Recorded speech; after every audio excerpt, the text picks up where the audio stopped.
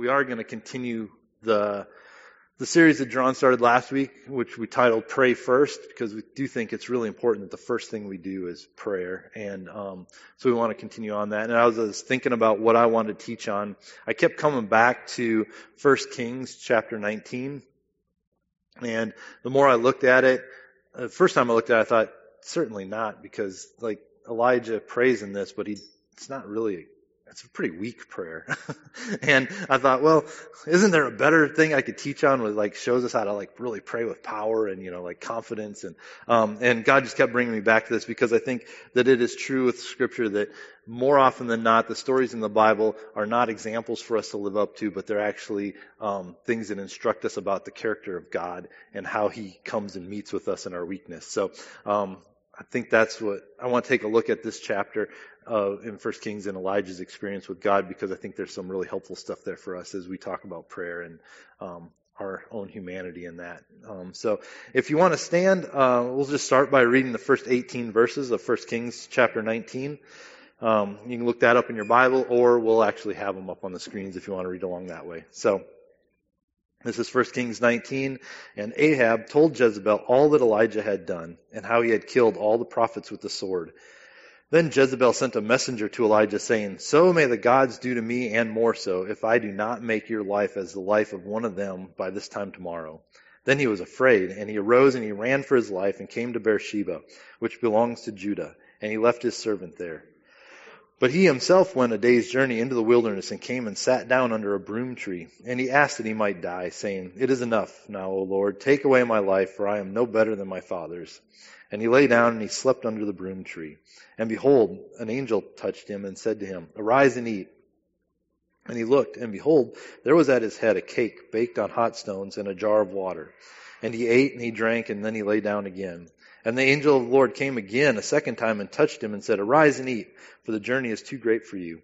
And he arose and he ate and he drank, and he went in the strength of that food for 40 days and 40 nights to Horeb, the mount of God. And there he came to a cave and lodged in it. And behold, the word of the Lord came to him and said to him, "What are you doing here, Elijah?"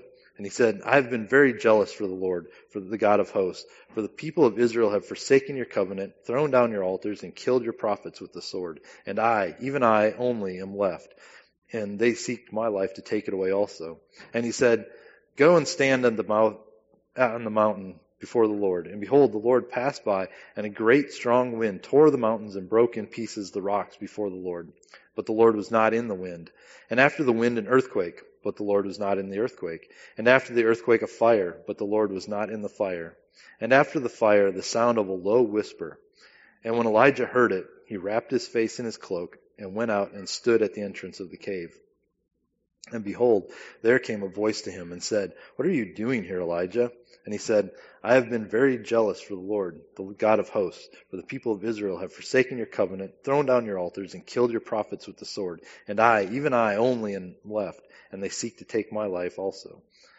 And the Lord said to him, "Go, return on your way to the wilderness of Damascus. And when you arrive, you shall anoint Hazael to be the king over Syria, and Jehu the son of Nimshi you shall anoint to be king over Israel. And Elisha the son of Shaphat of Abel-Meholah you shall anoint to be prophet in your place. And the one who escapes from the sword of Hazael shall Jehu put to death, and the one who escapes from the sword of Jehu shall Elisha put to death. Yet I will leave 7,000 in Israel, all the knees that have bowed to Baal, and every mouth that has not kissed him." This is the word of the Lord. Go ahead and you can have a seat. So, actually, I think to really understand what's going on in chapter 19, we kind of have to go back and do a quick review of chapters 17 and 18. John touched a little bit on that last week when he was preaching about how Elijah went to the widow and he told the widow to make him some food before she made food for herself and her son, and she didn't really have any food, but then God provided miraculously for him. So that famine that they were in actually began because Elijah had come to Ahab and Jezebel and basically the people of Israel and said, "Because you're worshiping Baal and have turned from God, there's going to be a drought. And it's not going to rain again until I say so." And so that drought started, and there was a famine because of the drought.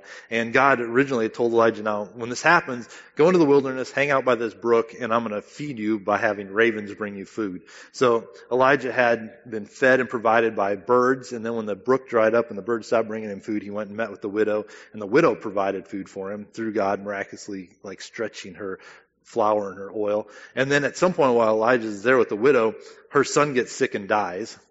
And he prays for the son, and the son comes back to life. And then God says, okay, Elijah, now it's time. Go back and talk to Ahab. So he goes back to talk to Ahab. And on the way there, he meets up with Obadiah, who's one of Ahab's servants. And Obadiah tells him that, oh, there's 100 prophets of God that are still alive, and they're hiding out in this cave, and I've been feeding them. And so that should have encouraged Elijah. And then he went and he talked to he went and talked to Ahab, and basically challenged all the prophets of Baal to a battle. And that's the story that most people know about Elijah, right? Is like the one on the Mount Carmel where Elijah tells the prophets of Baal to build an altar, and Elijah builds an altar, and then they're both going to sacrifice this bull, and they're going to pray to their gods, and whichever God is real is the one that's going to like set fire to the altar. So the prophets of Baal, they dance around and cut themselves and act ridiculous and pray to Baal, and nothing happens. And Elijah stands there and mocks them and mocks Baal and has a good time, right? And then he turns and he prays to God, and he says, okay, God, now I just proved to all these people that you're real. Burn up the altar. And not only does fire come down to burn up the bull and the sticks and all that, but it burns up the water. Oh, they dumped water on the altar too. Did I say that part right? They soaked Elijah's altar with water. So it shouldn't burn, but the fire comes down from heaven, burns up the water, the sacrifice, the sticks, the rocks, even the scripture says even the dust was gone. So, God's fire comes down and consumes all that, and then they round up all the prophets of Baal, and Elijah kills them all with a sword. So, that's been Elijah's ministry so far. He prays, God does powerful things. He prays again, God does powerful things. Oh, and then at the end of that, Elijah actually prays and God ends the drought. So it's a totally sunny day. Elijah prays, and a little cloud comes up, and then it rains. And then there's kind of a weird thing in there where Elijah tells Ahab to get going before he gets caught in the rainstorm. And so Ahab gets in his chariot and goes back, and then Elijah gathers up his cloak or whatever, and he runs and he beats Ahab to the castle. I don't know.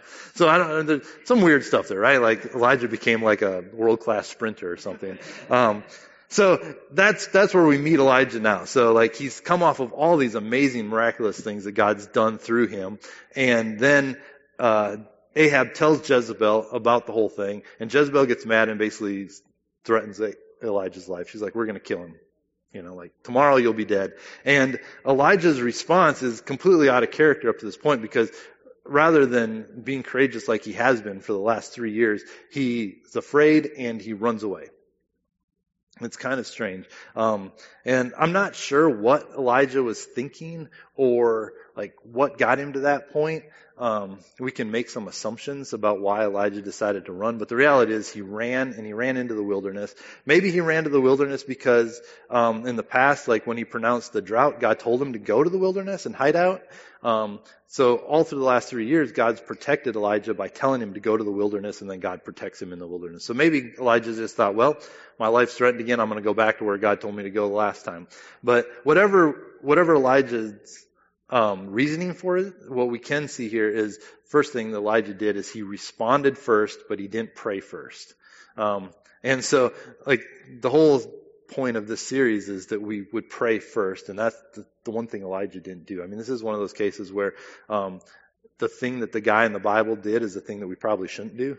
Sometimes there's, the heroes of the Bible actually show us what not to do. And this is one of those situations where Elijah's first response should have been to pray and say, okay, God, what do you want me to do? But instead he responded and he ran off.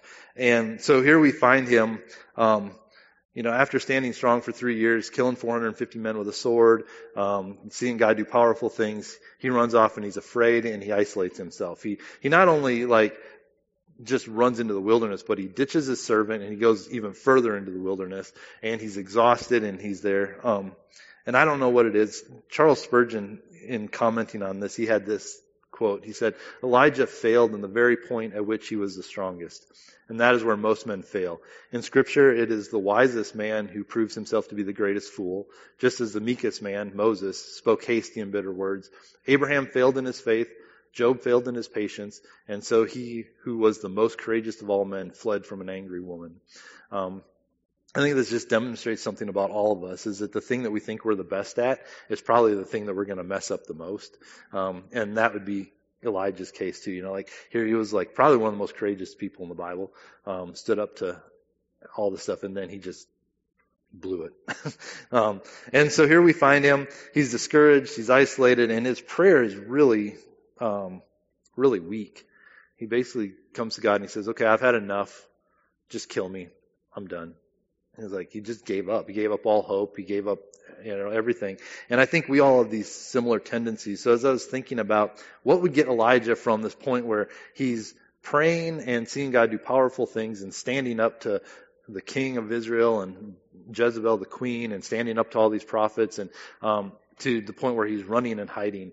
And I think it's maybe a little bit because Elijah had, and this is my speculation, but he spent the last 3 years praying for the people of Israel and praying for Ahab and Jezebel to see that they were worshiping a God who had no power, a false God, and to turn and repent and return to God and renew the covenant that they had with God. Like that was his prayer. He wanted to see the nation of Israel restored to their covenant with Israel, or with God. And so when the thing at Mount Carmel happens, like God shows that he's more powerful than Baal, and Baal's nothing, because Baal didn't even respond because he couldn't, right? He's a false god.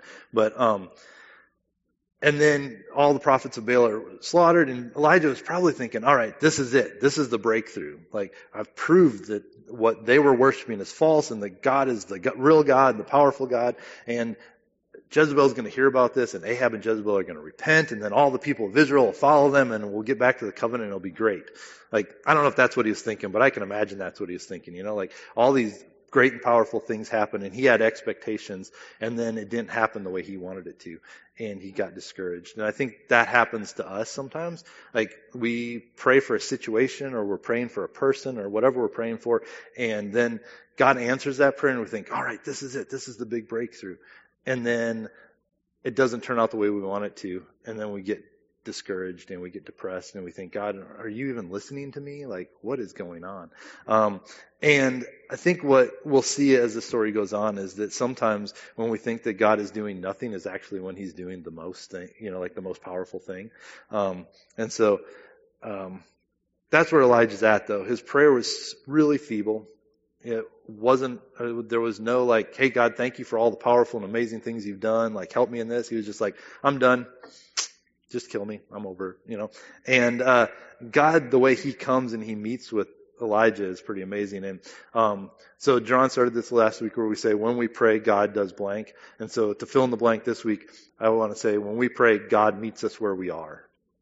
So here was Elijah in the wilderness, discouraged, afraid, ready to give up, and God met with him right there. It says in kind of the end of verse 5, first part of verse 6, says, and behold, an angel touched him and said to him, arise and eat. And he looked, and behold, there was at his head a cake baked with hot stones and a jar of water. And he ate and he drank, and he lay down again. And then the angel of the Lord came again a second time and touched him and said, arise and eat, for the journey is too great for you. And he arose and he ate and he drank, and went in the strength of that food for 40 days and 40 nights to Horeb, to the Mount of God.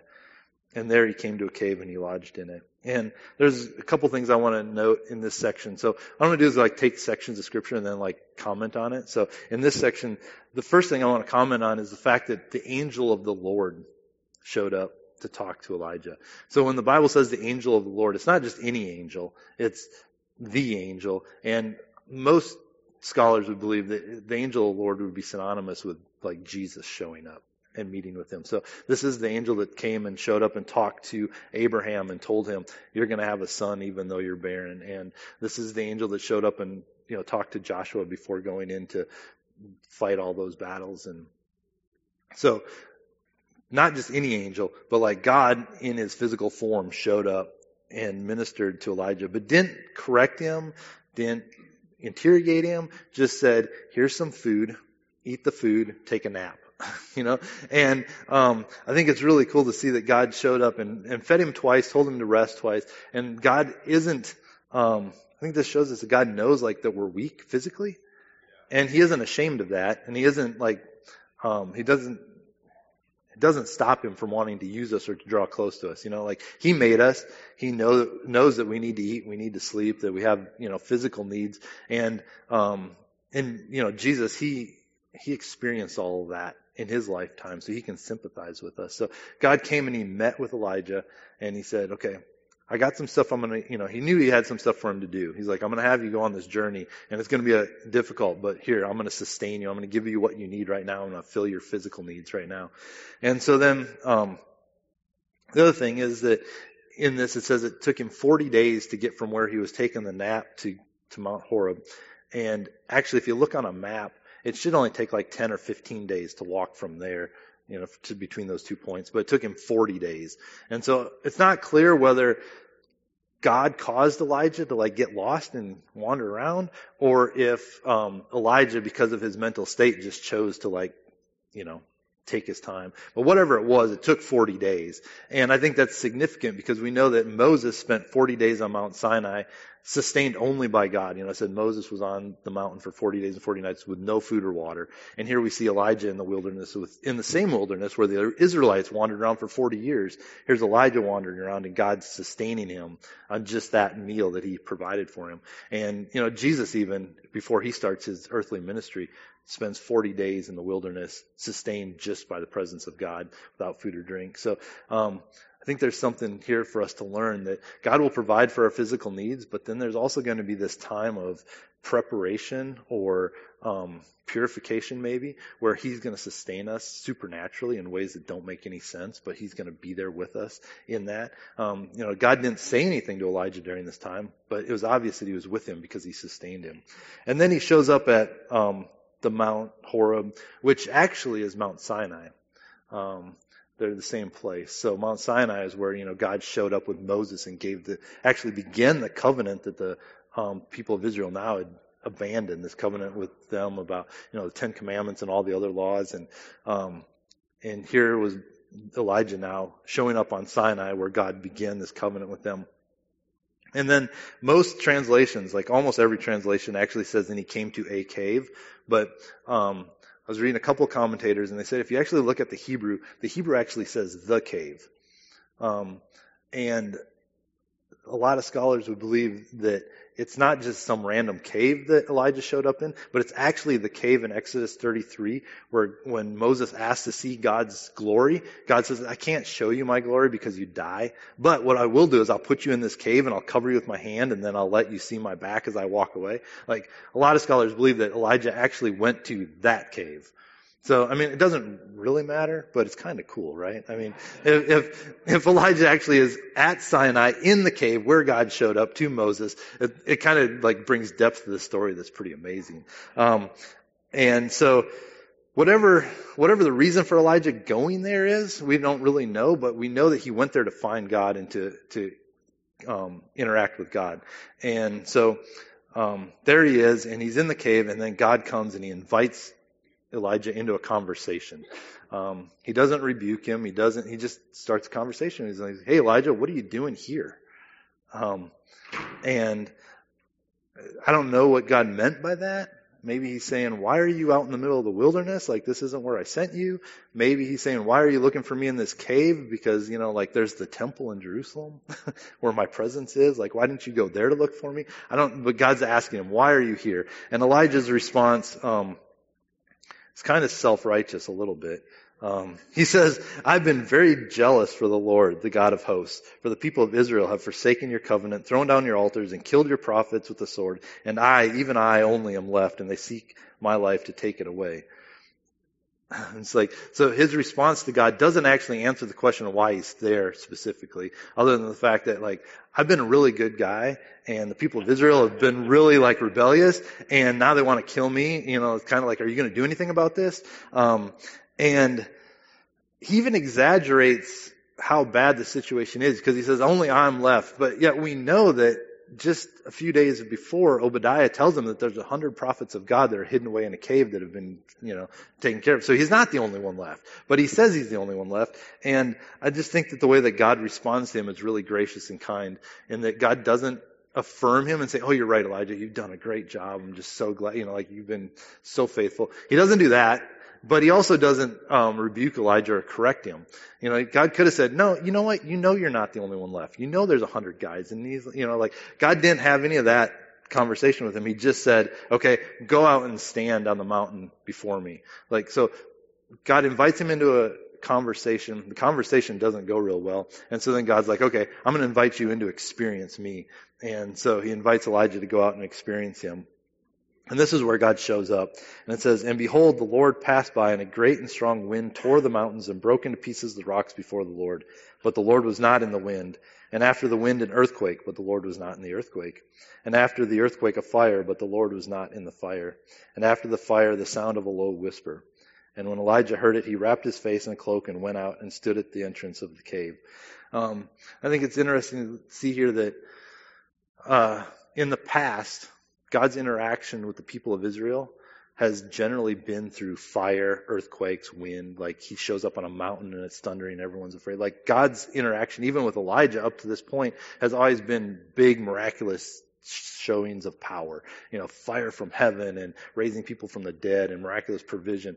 And so Elijah's experience has always been God being this big, powerful, loud, amazing thing, right? And the people of Israel have always experienced God in these ways. It's a little bit scary.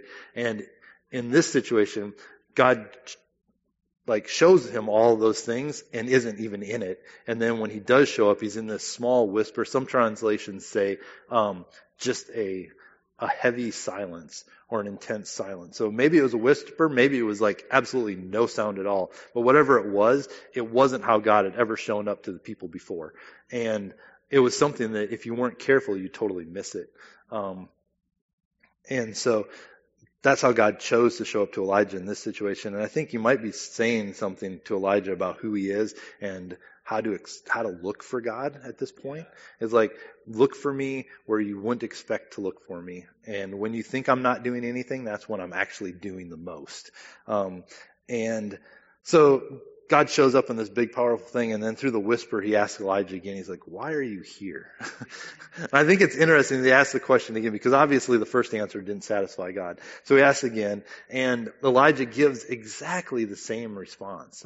Word for word. It makes me think that in the 40 days while he was wandering around the desert, that he was just rehearsing this in his head.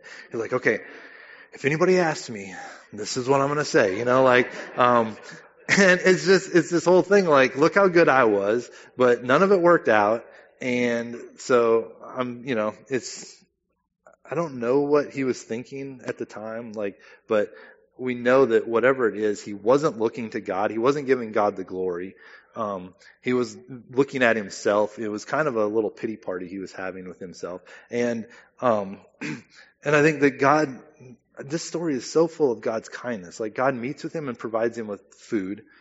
And then he meets with him again and he's like, okay, just ask him a question, a simple question, doesn't correct him. And then again, even when Elisha is like, his heart isn't changing. I could imagine if God was there and he's like, okay, I thought we just went through this. It's like, I ask you the question, you give me an answer. I ask you the question again, you give me the same answer, even after I demonstrated my power, So, but God doesn't argue with him. He doesn't rebuke him. He just says, okay, well, here's what I want you to do then. He just gives him something to do. He gives him something to do, and he also reveals to him what God is already doing. And we see that here. He says, okay, so get up and go and return on your way to the wilderness of Damascus. So go back to where you were. And when you get there, anoint Hazael the king over Syria and Jehu over Israel, and anoint Elisha to basically take up your place as the prophet. And then he says, and the one who escapes from Hazael, Jehu will put to death, and the one who escapes from Jehu, Elisha will put to death. And then he says, and I've kept 7,000 people who are faithful to me still in Israel. And so it's like God saying, okay, here's the deal. Get up, go do this thing, go back to work where I've already told, I've given you an assignment, go back and finish the assignment. And then he's like, and I'm going to give you a friend and a helper in Elisha, and I'm going to have justice will be served through these other two kings, and whatever they can't take care of, Elisha will clean up the rest, And I've maintained, my people are still here, I've kept them safe. And the number 7,000 could be a literal 7,000 Israelites, or because the Bible likes using numbers like 7 and 40, 7,000 could actually, usually like in prophetic words, 1,000 just means a whole bunch, and 7 means like perfection. So maybe it was 7,000 like literal people, or maybe it was like just a whole bunch, and like God's perfect people, the perfect number He's kept from like His elect, whatever it is, we know that Elijah's not alone, and we know that God has sustained His people and His covenant, and He's done something through Elijah's ministry where Elijah felt like he had failed. God was sustaining something, and even in like the quiet stillness where Elijah couldn't see it, or probably no one could really see what God was doing something really amazing and great. And so I think that this whole story kind of reveals some of that stuff. And there's a few things that I just want to kind of look at that we can take home as application, I guess. Like your next step might be to do one of these things or a bunch of these things. I don't know. So the first one is that God just wants us to be honest with Him. He invites us into prayer with Him, but He wants our prayers to be honest. Elijah's prayers weren't eloquent. They weren't powerful. They were just like weak and desperate. And God heard him and responded. And He met Elijah with kindness, and He encouraged Elijah, and and it didn't even disqualify Elijah from continuing work. Like, he continued to do what God wanted him to do, even though his prayers were weak. And so whatever your emotional state is, or when you don't even feel like praying or don't think you know how to pray, just know that God just wants us to be honest with Him. He just wants the conversation, and His response is always going to be kind and gracious. We see that all through the Bible. God, when He comes and meets with His people, He's kind and He's gracious and He's merciful. And that would be true even today, and we know that. And the other thing is that God knows your weakness. So if you just need to have a good meal and take a nap, then it's okay. Like, God made our physical bodies to need these things, and part of it is to be dependent on Him. But it's okay to admit that you're just tired and you need to sit down, and God will meet with you there, and He will encourage you, and He'll provide for your physical needs. We just have to ask. If we just ask, God will be faithful to meet with us. And then it's always good in those situations to remember what God has done. This is where Elijah, I think, failed the most, is he didn't go back and recount the glorious things that God had already done. He was just focused on what he thought was a failure and what he thought was not working out the way he planned. But he didn't go back and say, oh God, like you did this thing on Mount Carmel, and you raised that widow's son from, death, and you provided for me in the wilderness. Like, there's all these things he could have gone back and recounted, but instead he was just discouraged. But what he did go back to, it's interesting, is he got focused on the past, on where God had shown up in the past. Like, he went to Sinai. He talked about how he wasn't any better than his fathers. So he was like, okay, here's the failure of all the Israelites who came before me. I'm just as bad as they are. And so I'm going to go back to Sinai, to this cave where Moses met with you, and maybe you'll show up there. And I think that's why God twice said, what are you doing here? Like, because God's kingdom is always advancing. It's always moving forward. And I think God would have said, Elijah, I was here. I made a covenant here. And then, I did this other thing. I was in the tabernacle and the Ark of the Covenant. And then there's the temple. And we're moving forward. So, don't get caught up in the way things used to be. And I think sometimes we do that. When things get hard, we want to go back to what we knew worked before. But what we really need to do is go and say, okay, God, what are you doing right now? And where should I go to meet with you today? Not what worked yesterday or 5 years ago or whatever. And so nostalgia kind of can grab a hold of us and can rule us, and when really we should be looking forward, because that's what God's looking to. He's always looking forward. And so don't look back, look forward. And I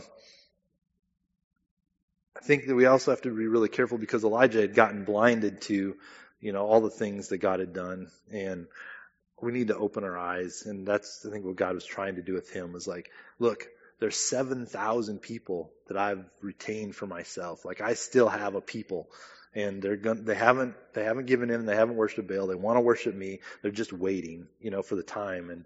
And so our perspective oftentimes is like the reason why we get discouraged.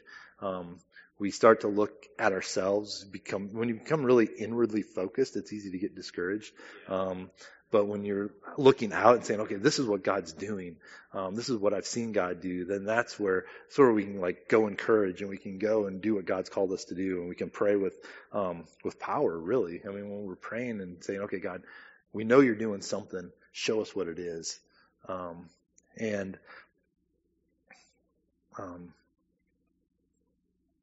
I think, like at that time, Ahab and Jezebel were ruling the nation of Israel, and they were not following God. And so then everyone like looked to that and thought, oh, well, Israel's over. It's all done. I mean, that's what Elijah thought, right? And for us, I mean, I think it's easy. Like we look at who's ruling our nation or the world, or who the people in power right now don't appear like they're seeking after God.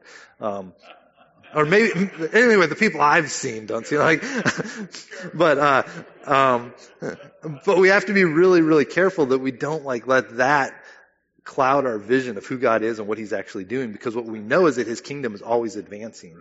And no matter how discouraging we think culture is going and how bad society is getting, we know that at the end of the day, like every knee's going to bow and worship Jesus, and that the church is going to continue to grow, and the gospel is going to continue to like take hold of hearts and transform people. And so just in as in Elijah's day today, like we need to be encouraged to know that like God held those 7,000 and he kept them, and He's keeping His church. His church is protected. Like God's not going to give up on His church. And so those are kind of the things I think we can take away from this, is just like generally discouragement is when we forget to look at and acknowledge who God is, and we've placed our expectations on Him. So when we pray and we place our expectations on God, and then He answers the way He wants to answer rather than the way we want Him to answer, then we get discouraged. Well, the reality is that God's going to do what He wants to do, because He's sovereign, He sees everything, and He's always working. He's always doing something, even when we don't see it. And so I kind of want to end this time where we just are able to pray for one another.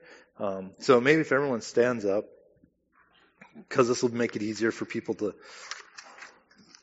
respond.